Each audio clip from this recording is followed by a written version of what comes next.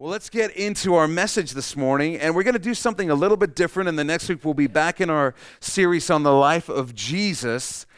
But I wanted to share a teaching with you that I had the opportunity to hear from the man I consider my pastor a few years ago that I found incredibly useful. It was really good, and so I know that he probably stole it from somebody else as well.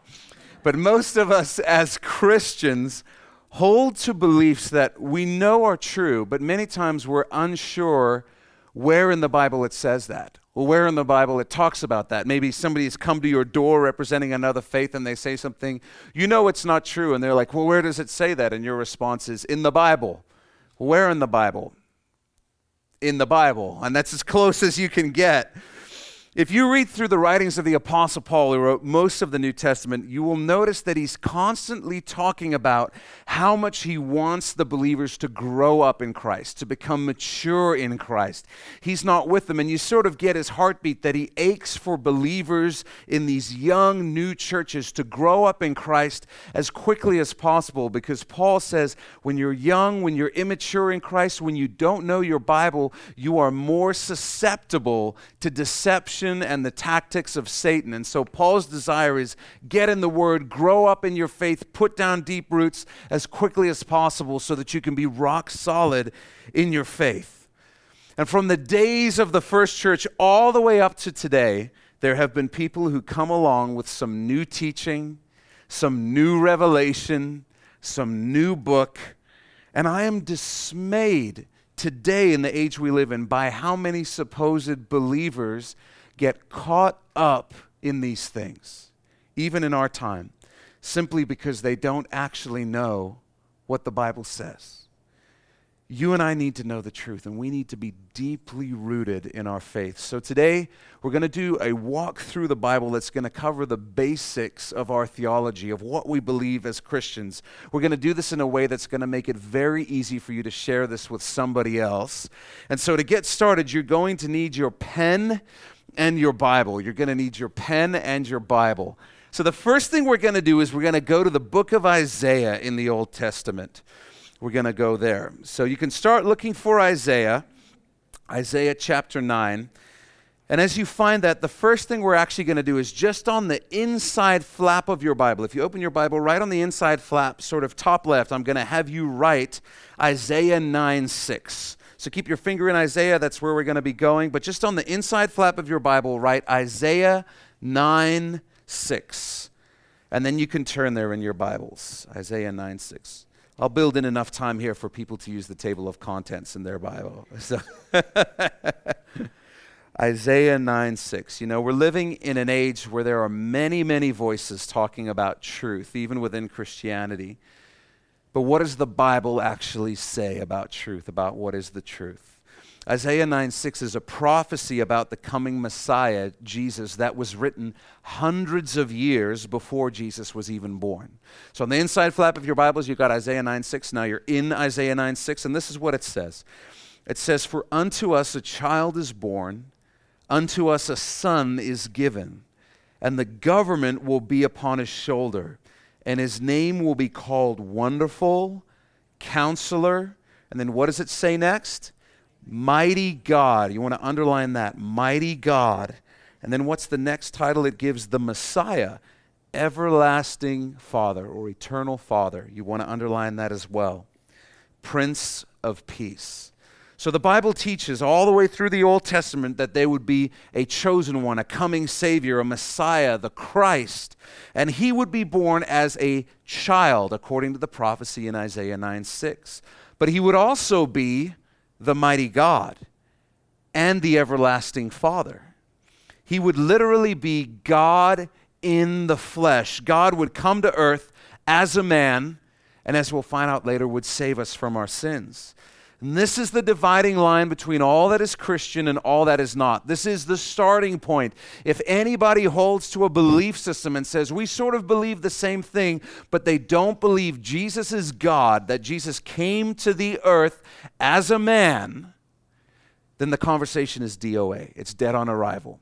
Can't even begin. You can't even begin to say, but we have all these other things in common. We do not have the only thing in common that matters. We do not believe the same thing. That's the starting point. All Christians believe that Jesus is God and came to the earth in flesh as a man. Every other belief system believes that Jesus is something else, but not God. Jehovah's Witnesses believe that Jesus is not God. They believe he's Michael the Archangel. Mormons believe Jesus is not God. Muslims believe that Jesus is not God. The Unity School of Christianity believes that Jesus is not God. They should do us a favor and take Christianity out of their title. They believe he's simply a man who, through continuous reincarnations, worked out his karma, his personal junk, and simply got to the place where he lived a perfect life finally and ascended to enlightenment and oneness with the universe. Now, right next to Isaiah 9:6 in your Bibles, I want you to write John 1:1. Write John 1:1 and then flip there. John is the fourth book in the New Testament. Matthew, Mark, Luke, John. Getting to the more familiar part of the Bible now. So write John 1:1 next to Isaiah 9:6 and then flip to John 1:1. And the New Testament is going to keep driving the same themes as Isaiah 9:6. John 1:1 says this: in the beginning was the Word, and the Word was, you'll want to underline was with God, and the Word, then you'll want to underline, was God. In the beginning was the Word, and the Word was with God, and the Word was God. In the original language, the word used for word is logos, and it simply means message, or it means word in the sense of Scripture. So here we are told that this Word was with or alongside God, was with God, but it was also God itself. It was God. It was with God and it was God. Side note, this is one of those little nuances which point to the Trinity, that the Word was with God, but the Word also was God. And so right next to verse 1 there, I want you to write verse 14, or just V14. And then go down to verse 14, and you'll see it says this. And then you'll want to underline the next four words. The Word became flesh. The Word became flesh and dwelt amongst us. And we beheld his glory. The glory is of the only begotten of the Father, full of grace and truth. So this Word, this message, was with God and was God, and then became flesh. In the New Testament, it teaches that when the Messiah arrived, he would be God in the flesh. And so right next to that verse 14, I want you to write John 14:8. John 14:8. And then you'll just flip over a few pages until you get to John 14:8. A few pages to the right. And I'll set the scene for you. It's the night of the Last Supper. Jesus is going to be crucified the next day. And in John 14:8, it says this: Philip said to him, Lord, show us the Father, and it is sufficient for us. Jesus said to him, have I been with you so long, and yet you have not known me, Philip? And then underline this next sentence. He who has seen me has seen the Father. He who has seen me has seen the Father. And I love what Jesus says. So how can you say, show us the Father? This was Jesus' way of saying, you want to see God, Philip? You want to see the Father? You're looking at him. I'm right here. I'm right here. The Bible teaches when Jesus came to the earth, the Messiah came to the earth, he would be God in the flesh. And then next to that verse, I want you to write Galatians. If you don't know how to spell Galatians, you can just write G-A-L. Galatians 1:6. Galatians 1:6. If you're new to the Bible, you'll be turning to the right. You'll turn through Acts, Romans, 1st and 2nd Corinthians, and then you'll be there. You'll be there. Galatians 1 verse 6. The Apostle Paul begins to tell us something he's very, very concerned about, that he sees in the church in Galatia. Galatians 1:6, the Apostle Paul says, I marvel that you are turning away so soon from him who called you in the grace of Christ to a different gospel, underline different gospel, which is not another, But there are some who trouble you and want to pervert or distort the gospel of Christ. But even if we, underline we, and then underline angel from heaven, preach any other gospel to you than what we have preached to you, let him be, and then underline accursed. Let him be accursed. That's interesting because Paul says, even if we or an angel from heaven comes to you preaching another gospel, a different gospel, he is accursed. He's cursed, and you need to treat him like he's cursed. It appears that the Holy Spirit anticipates that in the future, there may be an angel showing up giving another gospel, a different gospel to people. We've seen that happen right here in North America. If you've heard of Mormonism, which gained notoriety a lot recently because Mitt Romney in the States, possible future presidential candidate, is a devout, high-ranking Mormon. What you need to know is that it is a gospel that was delivered by an angel, supposedly from heaven, named Moroni. As the story goes, the angel Moroni came to Joseph Smith and gave him a different gospel, a true gospel. Little side note, I don't have in my notes, but I just want to share with you. Understand that there are not just angels and demons. An angel is a type of being, just as a human is a type of being.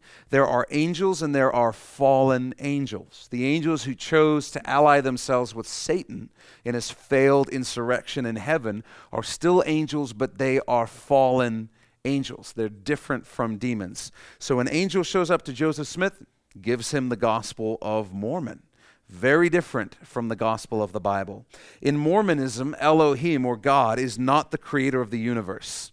It's going to get really weird here. He's simply a man who lived on another planet.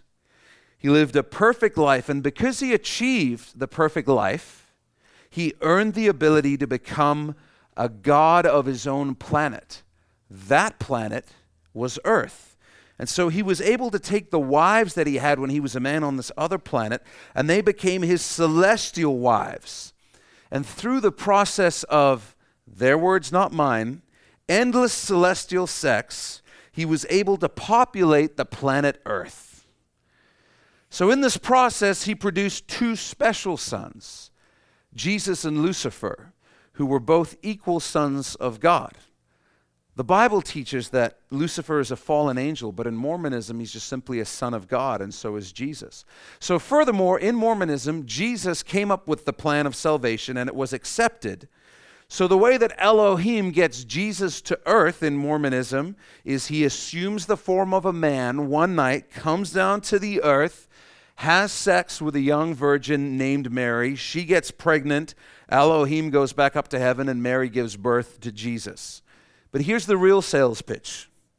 If you, as a good Mormon man, live out your perfect life, you too could gain the opportunity to become God of your own planet.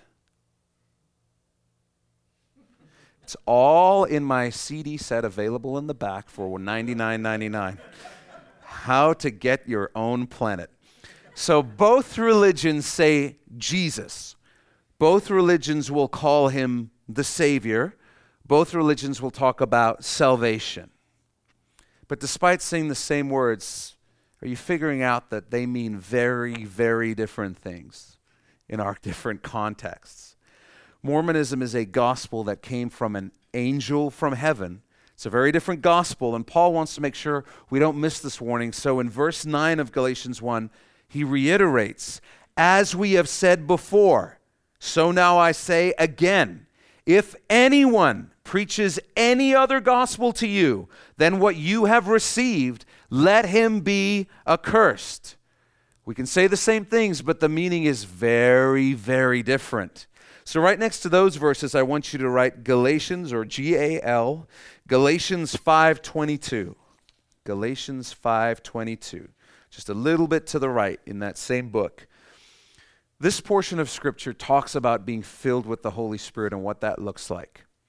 It's important because there are a lot of voices within Christianity that will tell you that being filled with the Holy Spirit looks very different to what the Bible says it looks like. This is what it says, Galatians 5:22. But the fruit of the Spirit is love, joy, peace, long-suffering or patience, kindness, goodness, faithfulness, gentleness, and self-control. Against such there is no law. The fruit of the Spirit, the result, the product, the manifestation of the Holy Spirit filling a person, one of those fruit is self-control. So you want to be very careful if you ever find yourself in an environment or a situation where people are telling you that the manifestation of the Holy Spirit, you being filled with the Holy Spirit, will result in you losing self-control. Because that is the absolute opposite of what the Bible teaches right here in black and white. Some of you might be like me and come from a background where this was really prominent. I shared a few stories when we did our series on the Holy Spirit. I've seen the pastor's wife dive front first from the stage into the arms of the church elders in the name of the Holy Spirit. That's the kind of church I grew up in, okay? You know, there's no problem that can't be solved by marching around the room 7 times with a flag. That's the kind of church I grew up in, okay? It's called Jericho marching. If you don't know what it is, you're missing out. So I grew up in a church where this was really, really prominent, and it was taught, you know, if you don't lose control of your body, if you don't lose control so that you can no longer stand, you fall down. If that doesn't happen, then you're not really being filled. Maybe you have a pride issue. Maybe you're resisting the Holy Spirit in some way. But if you're so determined to be in control, then you're resisting the Holy Spirit. Be careful. Who was the most Spirit-filled man who ever walked the face of the earth? It's Jesus Christ. He was the embodiment of the Holy Spirit. So you can safely and logically assume that being filled with the Holy Spirit will result in you and I behaving and being more like Jesus Christ. That's a reasonable assumption. I've shared this before. You can research this. The only record of people falling down in any situation that relates to God and His glory is that they fell down like a dead person because they were so overwhelmed by the power of God. It was terrifying. In other words, if you said to them right after, would you like to do it again? They would say no because they fell down like a dead man. That's what it was like. It was terrifying. They were awestruck by the power of God. Very, very different to what we see happening in some churches that kind of misinterpret what the Bible says about this. Next to verse 22 and 23, I want you to write Ephesians 4:14. Ephesians 4:14. It's the very next book in your Bible, so just turn to the right a little bit. And in Ephesians 4:14, it picks up mid-sentence.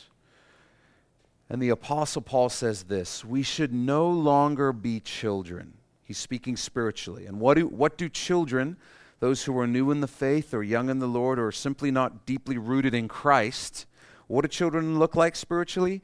He says, tossed to and fro and carried about with every wind of doctrine. So every trendy new spiritual teaching by the trickery of men, in the cunning craftiness of deceitful plotting. So Paul says, don't do that, but rather, speaking the truth in love may, and then underline this, grow up in all things into Him. Grow up in all things into Him who is the head, Christ.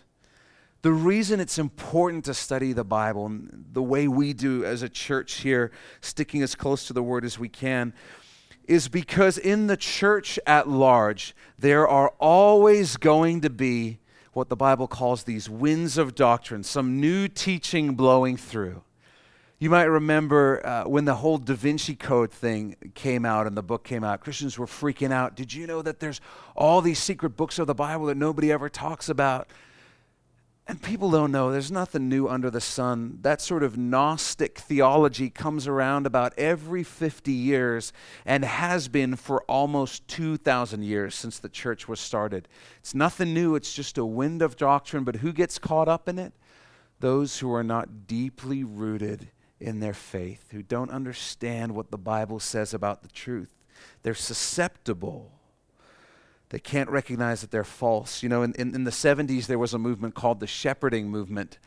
And things got really weird with this. They took the whole thing where it talks about Jesus being the shepherd and a pastor being a shepherd. And there was this whole weird thing where you need to find a pastor, but you need to not make any major life decision without your pastor's approval.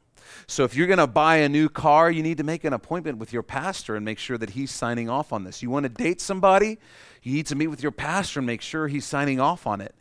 I don't get the appeal. I don't have that much time. And I don't care that much. I'm just being honest. So this was a whole movement in the 70s, and people would go to church and they'd go up to the pastor and say, I just want you to know I'm bringing myself under the umbrella of your authority, and I am not going to do anything unless you approve it first. And this was a big thing in the 70s. Then in the 90s, when I was growing up in the church, there was the holy laughter movement. And this was the real move of God. This is what it really looks like, is you lose control and laugh involuntarily. These different winds of doctrine, they blow in and they blow out, but they usually leave people as spiritual wrecks, very disillusioned about their faith. No deep roots, sort of left with the feeling, well, what was that? What did I just do for the last 10 years of my life? What was that? Paul says, be careful.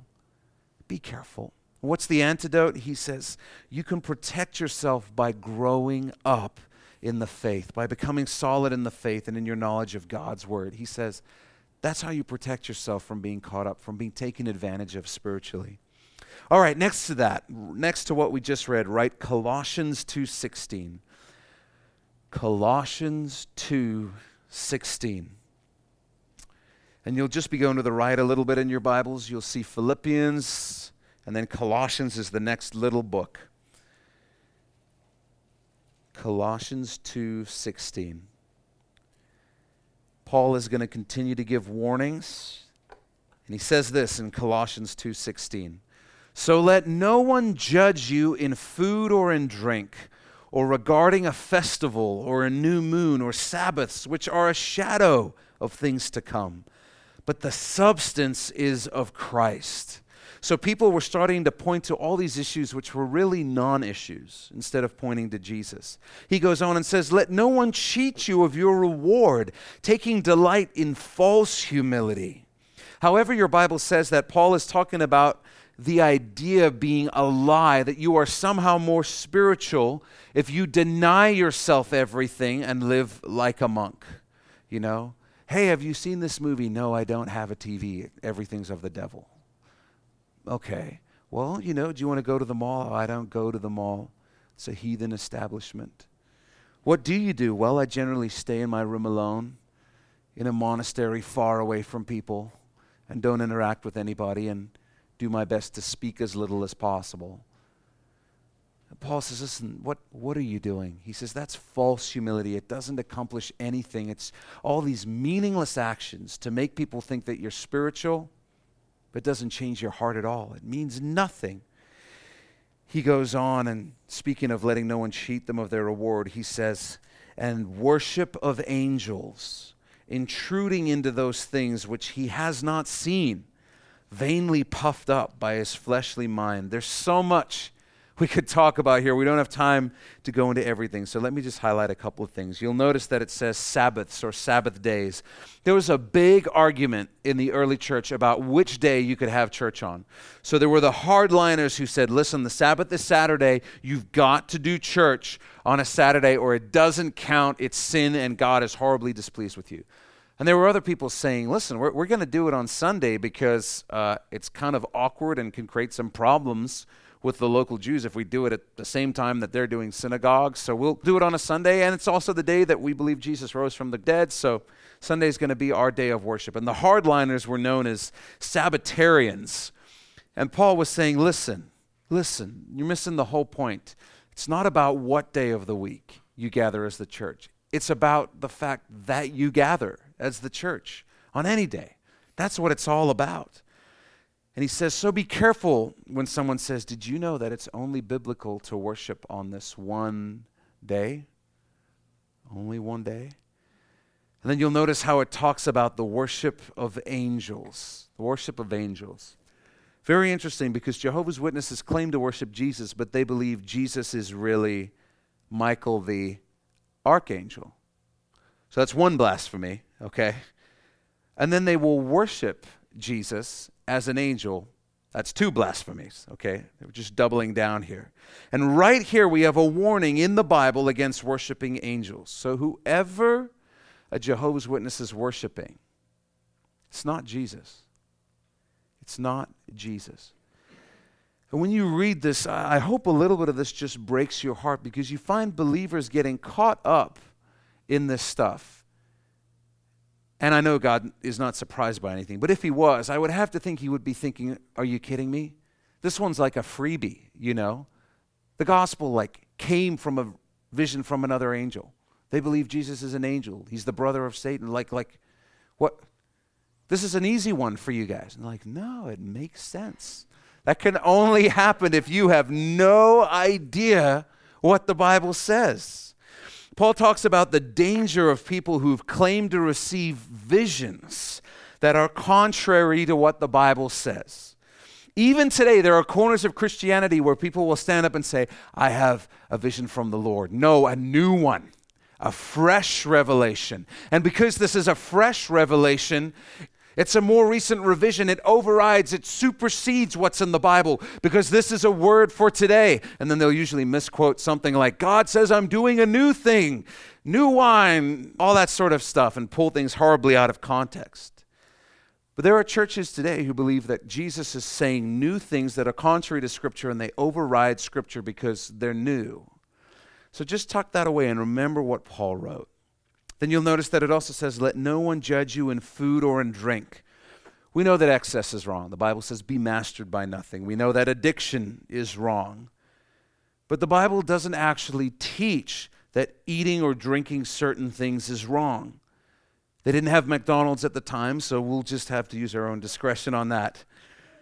And that may freak out some of the people from your church background, because here's what I found, is it's like, do you believe it's wrong to have a glass of wine? And many churches, their stance is in, no, of course not. Do you? No. Why? Well, because I think it's really sin. That's really what they're saying. It's like, well, you talk like it's sin. You act like it's sin. So what do you really believe here? In case you don't know, Jesus' first miracle is turning water into wine, and good wine. Really, really good wine. He made sure that we knew that. Jesus wanted us to know, I don't make the cheap stuff. Only the best. Only the best. So don't let anybody say, hey, this is sin. Now, certainly if you've dealt with that in the past, for some of us, we can't touch a drop, shouldn't touch a drop. Be wise. But that's because of our weakness. That's not because something is a sin. Now, next to that, I want you to write 1 Timothy 4:1. 1 Timothy 4:1. 1 Timothy 4:1. We're going to turn to the right through 1st and 2nd Thessalonians and get to 1 Timothy 4. Paul's going to share a verse about the time in which we live. 1 Timothy 4:1. He says, now the Spirit, the Holy Spirit, expressly says, so this is how it's going to happen, that in latter times, it just means the last times or the last days, some will depart from the faith. How are they going to do that? Giving heed or paying attention to deceiving spirits and doctrines of demons. Giving heed to deceiving spirits and doctrines of demons. Speaking lies in hypocrisy, having their own conscience seared with a hot iron. Paul says in the last days, people are going to fall away from the faith, and they're going to pay attention to deceiving spirits, to other teachings. And if you were to look at church history, there's always been weird people, okay? Always. But over the last couple of 100 years, if you looked at church history, you'll find there's been an explosion of cults and false belief systems coming out of Christianity. Just an explosion of things that have really gained some traction. Whether it's the Unity School of Christianity or Christian Science or Mormonism or Jehovah's Witnesses, these are all, in the context of history, brand new belief systems. The Bible says in the last days there's going to be a lot of people who fall away from the faith and get caught up in these things that are not the gospel. And they're going to get caught up because they have no idea what the gospel really is. I'm going to suggest that as we get closer and closer to Jesus returning for his church, this phenomenon of people falling away from the church is going to continue. In fact, it's probably only going to accelerate. Now, why do I say that? Because the general trend in the Western church is moving further and further away from Scripture, further and further away from the things that ground you deeply in your faith, so that you get to the point where you know 5 great ways to master your personal finances, but you have no idea how to discern the truth from a lie. That's where the Western church is moving right now, and that's just something you need to know. So what do we do? What do we do? Well, next to those verses, I want you to write verse 13 or V13. Verse 13, and then we're just going to go down chapter 4 to verse 13, where Paul says, this is what you do.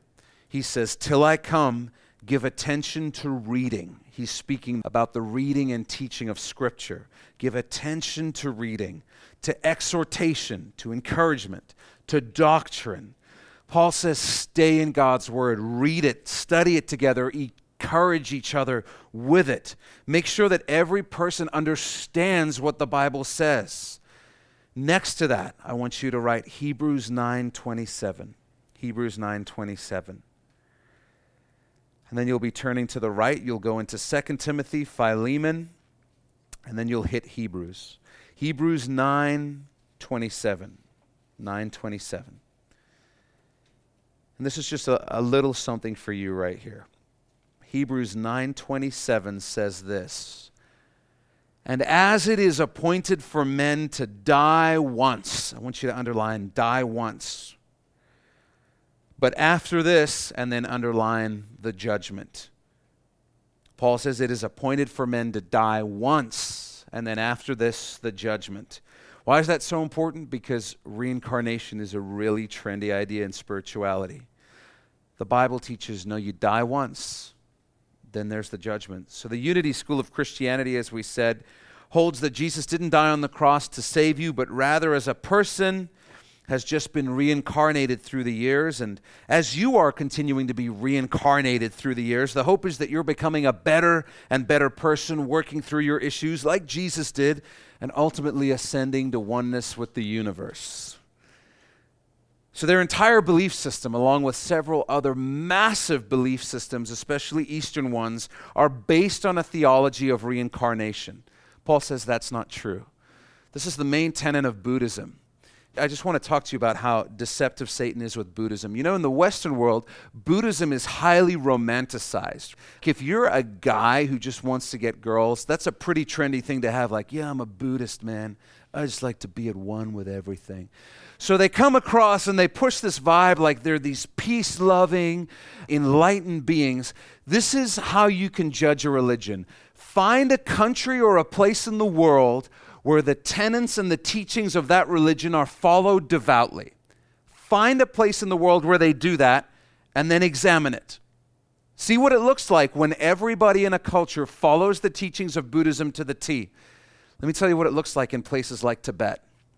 They spit on, abuse, and intentionally mistreat anyone with any type of deformity or handicap, because they believe if you have that, it's the result of your karma catching up with you from your last life.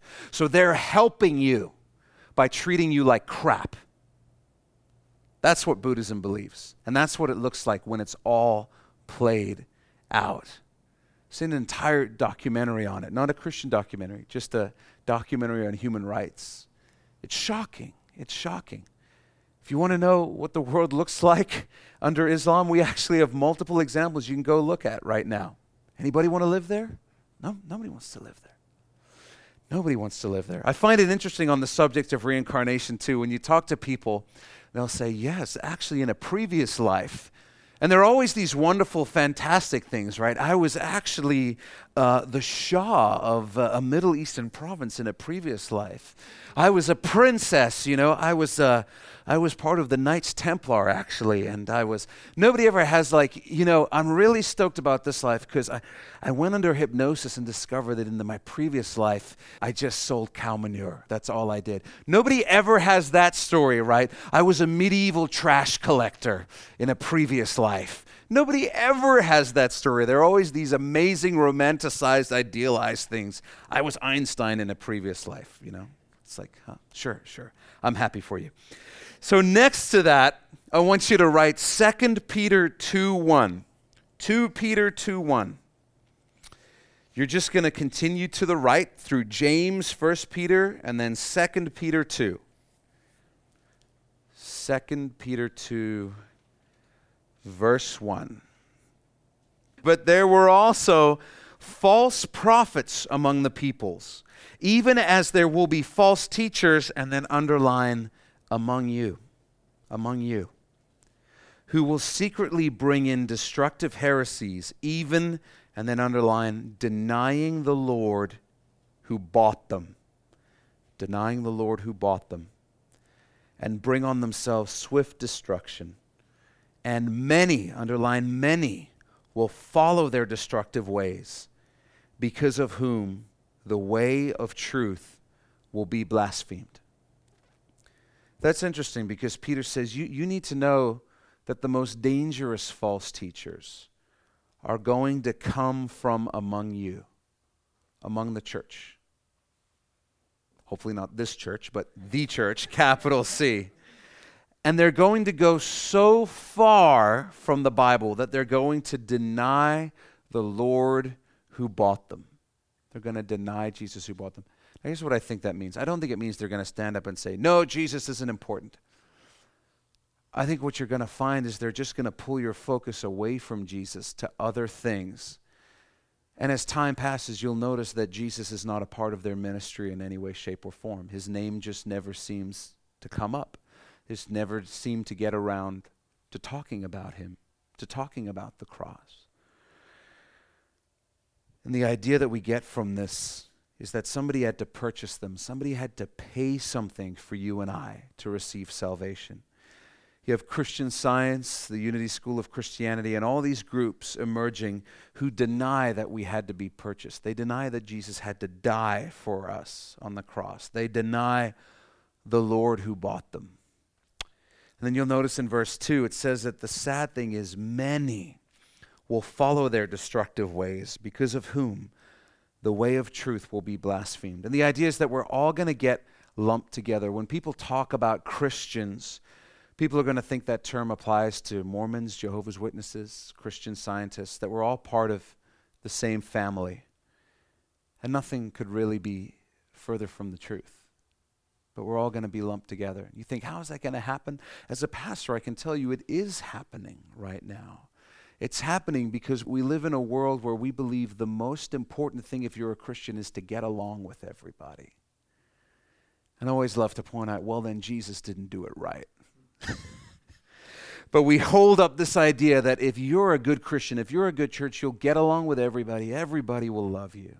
And especially if there's another church, certainly you guys should get along, even if they believe something completely different to you. Paul says, listen, be careful. The most dangerous false teachers are going to come from within the church. And people are going to get caught up in their ministry, and all of a sudden you're going to realize Jesus isn't a part of their ministry. He just never seems to come up. And everyone's going to want to say, we're all one, we're all the same, really. This is happening right now in the States with Mitt Romney, who's a possible next president of the United States. So you have Christian groups who want to get their foot in the door with him. So you have major Christian universities inviting him to speak at their commencement speeches. You have major Christian ministries taking everything about Mormonism off their website because we all need to get along. We all really believe the same thing. Dangerous, dangerous. From there, next to that, I want you to write 1 John 2, verse 18. 1 John 2:18. And you'll just be turning to the right just a page or two. 1 John 2:18. This is what the Apostle John writes. He says, little children, it is the last hour. Underline the word last hour. And as you have heard that the Antichrist is coming, even now many antichrists have come, by which we know that it is the last hour. And the idea is that the Antichrist is actually not a person, it's a spirit. It is a spirit that is anti-Christ. It is against Jesus. And there have been many antichrists. We would logically say that Nero is an antichrist. Hitler was an antichrist. Christ, these people who rise up in history and just have a hatred that goes beyond logic for God's people and for Christianity and for the church. There have been many antichrists throughout history. John says as more and more of this takes place, you'll know you're getting closer and closer. And then in verse 19, I want you to underline those first 5 words. They went out from us. They went out from us. So he's writing to a church and telling them these men are going to come out of the church. They're going to come out of the church, but they're going to start their own distinct ministries. And he says, that's important. That's how you're going to know who they are. And he says, but they were not of us, for if they had been of us, they would have continued with us. But they went out that they might be made manifest, so that it would be shown that none of them were of us. So that's a neat promise, because in his word, Jesus is saying, listen, the real danger ultimately is not these false prophets rising up and taking over good churches and making them bad. They're going to rise up within the church, and then they're going to go start their own churches and their own ministry. But he says, be careful, because the way they're going to do that, they're not going to say, I'm starting my own church, doing a church plant, because, if you want to be Antichrist, you really have to have your own church. It's not going to be on their flyer. It's going to be in different clothing. This is just my 2 cents, but I think sometimes what it looks like is, we wanted to start a church because I wanted to start a church that would just meet people where they're at. And we just felt like when you're singing songs about the blood of Jesus, that's just weird to people who've never been to church.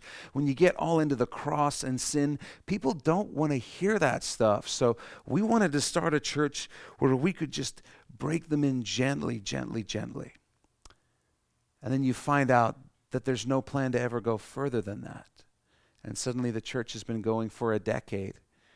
And there's still people in the church who've been going there for 7 years that don't even know that they need to be saved, because somehow Jesus got denied. And everything looks good. And everyone says, well, isn't this wonderful that there are all these people who love church? And John would say, that's not church. That's not the gospel. Be careful. Be careful. He says in verse 20, but you have an anointing from the Holy One, and you know all things. Speaking about the Holy Spirit. The Holy Spirit is in you. You can discern these things if you're paying attention. I have not written to you because you do not know the truth, but because you know it, and that no lie is of the truth. But who is a liar? But he who denies that Jesus is the Christ. Remember right at the beginning when we saw how the Bible talks about the Christ, the coming Messiah, will be God in the flesh. That's what John is talking about. Anyone who says that didn't happen, not playing for the same team. John goes on and says, he is Antichrist who denies the Father and the Son. And then underline this next verse, and then we'll talk about it. Underline, whoever denies the Son does not have the Father either. Whoever denies the Son does not have the Father either. He who acknowledges the Son has the Father also. Therefore, let that abide in you which you heard from the beginning. If what you heard from the beginning abides in you, you also will abide in the Son and in the Father. John says it's the last hour. Many antichrists have come. The closer we get to Jesus returning for his church, the more you're going to hear from these voices that are antichrist, that seem to be against God. If you're not following what's going on in the Middle East and Iraq right now, man, there is antichrist spiritual activity going on right now. Christians being hunted down for being Christians. Christians are the most persecuted people group on the planet right now, today. Millions will die for Christ this year in our time. In verse 19, it says they went out from us. So they're going to come from within the church, go out and start their own thing, but under the auspices of Christianity. But verse 23 is especially interesting because it says, whoever denies the Son does not have the Father. We live in a very, very pluralistic society, especially in Vancouver. I think being spiritual is pretty trendy. And what you'll find is that spirituality is okay. The concept of God is okay. In fact, any other religion is pretty much okay. Until you get to one name that's absolutely unacceptable. And that's the name of Jesus. If you want to start a fight, throw around the name of Jesus. Allah is fine, Krishna is fine, Buddha is fine. Jesus, now we got a problem. Verse 23 is in the Bible so that we remember that Jesus is the dividing line. He is God. Without him, you are not serving, following, or worshiping God. It doesn't get more clear than that. There are many religions, many spiritual people who want to take God as just this big concept and say you can get to God many ways. Jesus said, no man comes to the Father except through the Son. I am the way, the truth, and the life. One way. You cannot get to the Father without going through the Son. It's a verse that destroys the idea of pluralism, that there are many different ways to God. Now, next to that, write Jude 3. Jude 3. Jude is just a one-chapter book of the Bible. It's only going to be a page or two to the right. It's easy to miss. Write Jude 3. And then we're going to go down to that third verse of Jude. Third verse of Jude. And he writes, Beloved, while I was very diligent to write to you concerning our common salvation, I found it necessary to write to you, exhorting you, encouraging you to contend. So to fight earnestly for the faith which was once for all delivered to the saints. Jude is saying, listen, I need you to fight for your faith. So I need you to grab a hold of the Word of God, get into it, and get the information you need. You need to fight. You need to not be a spiritual pushover. He's looking at them and he's saying, I'm worried about you because I don't think you know enough to even take a position when somebody says something that is false. You don't know how to stand up for what you believe. He says you need to fight for it. Paul says the truth was, get this though, it was handed down, it was delivered to the saints. And in the New Testament, the word saints just means believer, Christians. So the gospel wasn't given to an institution, a denomination, or one specific church. It was given to the saints. It was given to all believers. And I want you to underline the three words, once for all. Once for all. The idea is that once this gospel was handed down, once for all, there would be no new revelation. There would be no new gospel, no new anything. And while God gives us personal direction in our lives through the Holy Spirit, He's never going to add to, change, or remake the gospel. It's in stone. It's a fixed point. It was once for all given to all believers. Just got a couple more here. Now, next to that, I want you to write 1 Peter 3:15. 1 Peter 3:15. Just turn to the left a few pages. You'll go through 3, 2, 1 John, 2 Peter, and then 1 Peter 3:15. 1 Peter 3:15. Jude wrote, and now Peter writes in 1 Peter 3:15. He says, but sanctify the Lord God in your hearts. Your translation might say it better. Sanctify Christ as Lord in your hearts. And always be ready to give a defense, underline defense, to everyone who asks you for a reason, underline reason, for the hope that is in you, with meekness and fear, underline with meekness and fear. So first you need to sanctify Christ as Lord in your heart. Jesus needs to be Lord in your heart. He has to be number one on a list of one, the priority above all other priorities. Then he says you need to be able to give a defense. You need to be able to explain why Jesus gives you hope. Why? The reason so many people are caught up in false teachings and carried off is because for the most part, Christians don't know why they believe what they believe. They have no idea. And do you see where it says with meekness and fear? Other translations will say with gentleness and reverence. Here's what it means. It means you can't be a jerk for Jesus.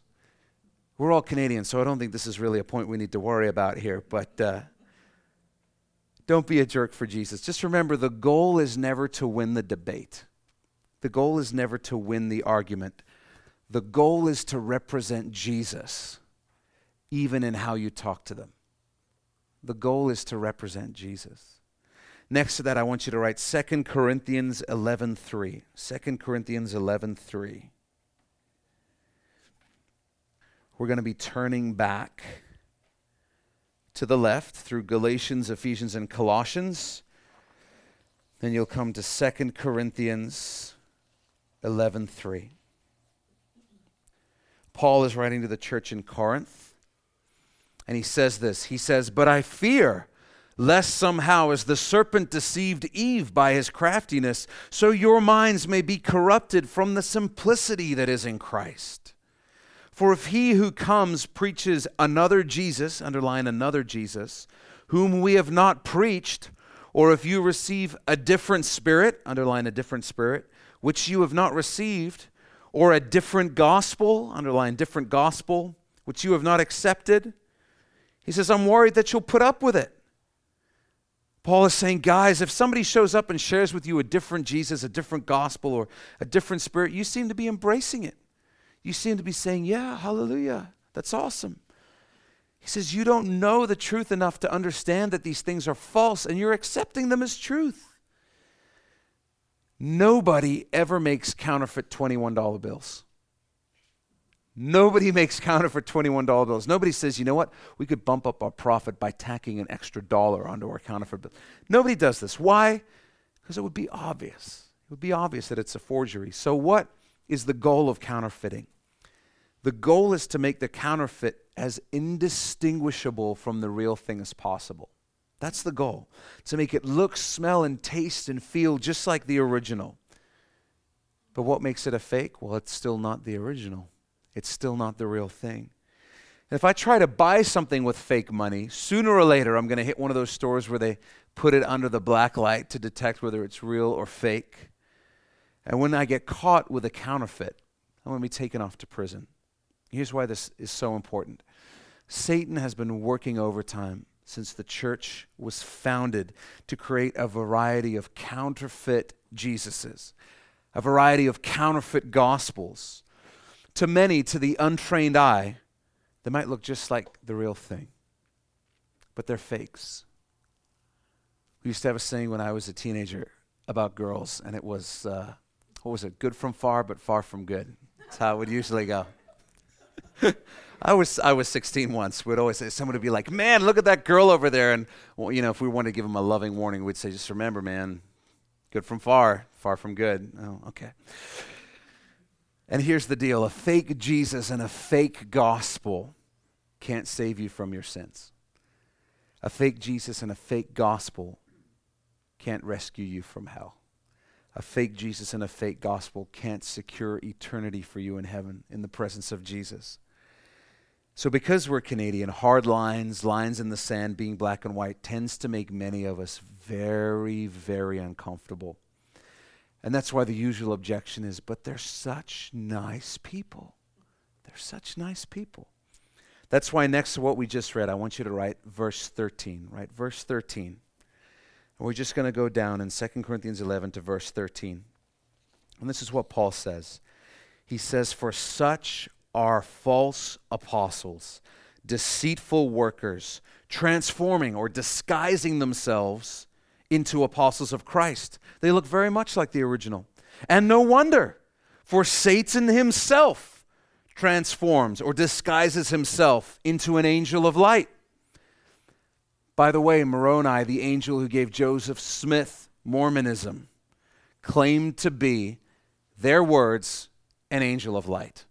Again, God's got to be like, this is a freebie. Come on, like this is easy.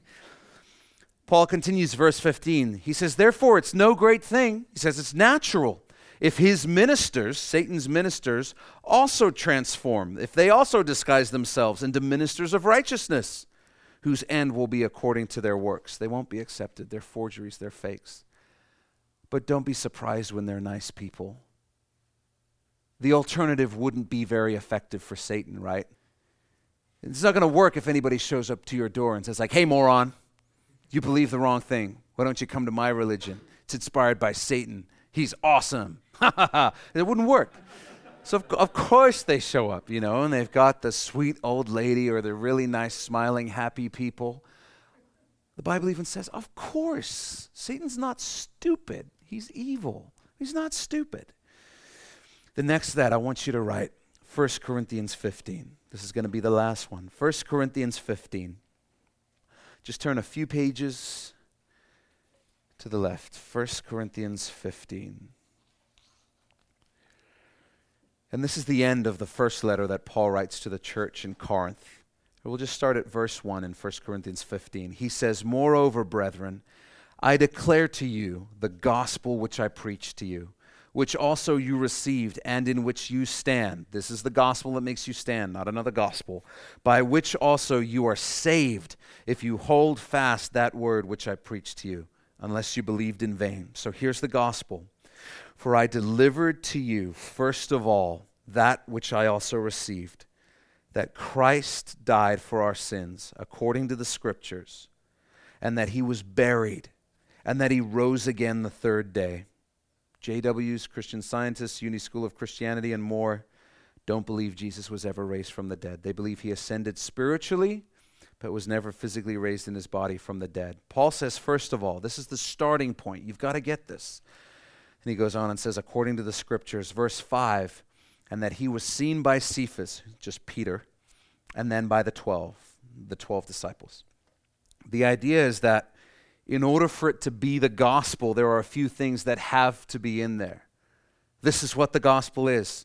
The Christ Jesus was God in the flesh who came to the earth. Jesus, God in the flesh, died on the cross for our sins. He paid the price that we would have had to pay, and he saved us from our sins forever. When he died, he was buried in his physical body in the ground for 3 literal days, and he is right now somewhere in that physical body. It's a pretty mind-blowing concept, because 3 days later, his body came back to life. That's the gospel. Paul says that's the gospel. Anything less than that is not the gospel. This is mandatory. So be very, very careful when someone shows up and preaches another gospel. Another gospel. As we've walked through this, I think we'd all agree that there are a number of warnings, especially in these last days, about false teachings that are going to multiply. They're going to gain some traction. So as the pastor of New Hope Church, part of my job is to make sure that if this is your church home, you are taught the truth of God's word, that I do everything I can to make us a church where we are grounded in the word of God, that we're not able to be caught up in lies, in falsehoods, in false teachings, that we're all able to discern because we know what the truth is. We are able to hold up the truth against the lie and reveal it for what it is. It's my joy to get to do that.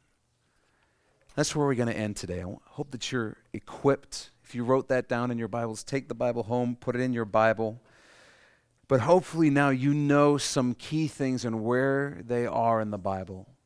And even if you think, man, there's a verse about that, and you can at least know, maybe it was the 7th verse in here, but you can flip back and forth and you can at least find it.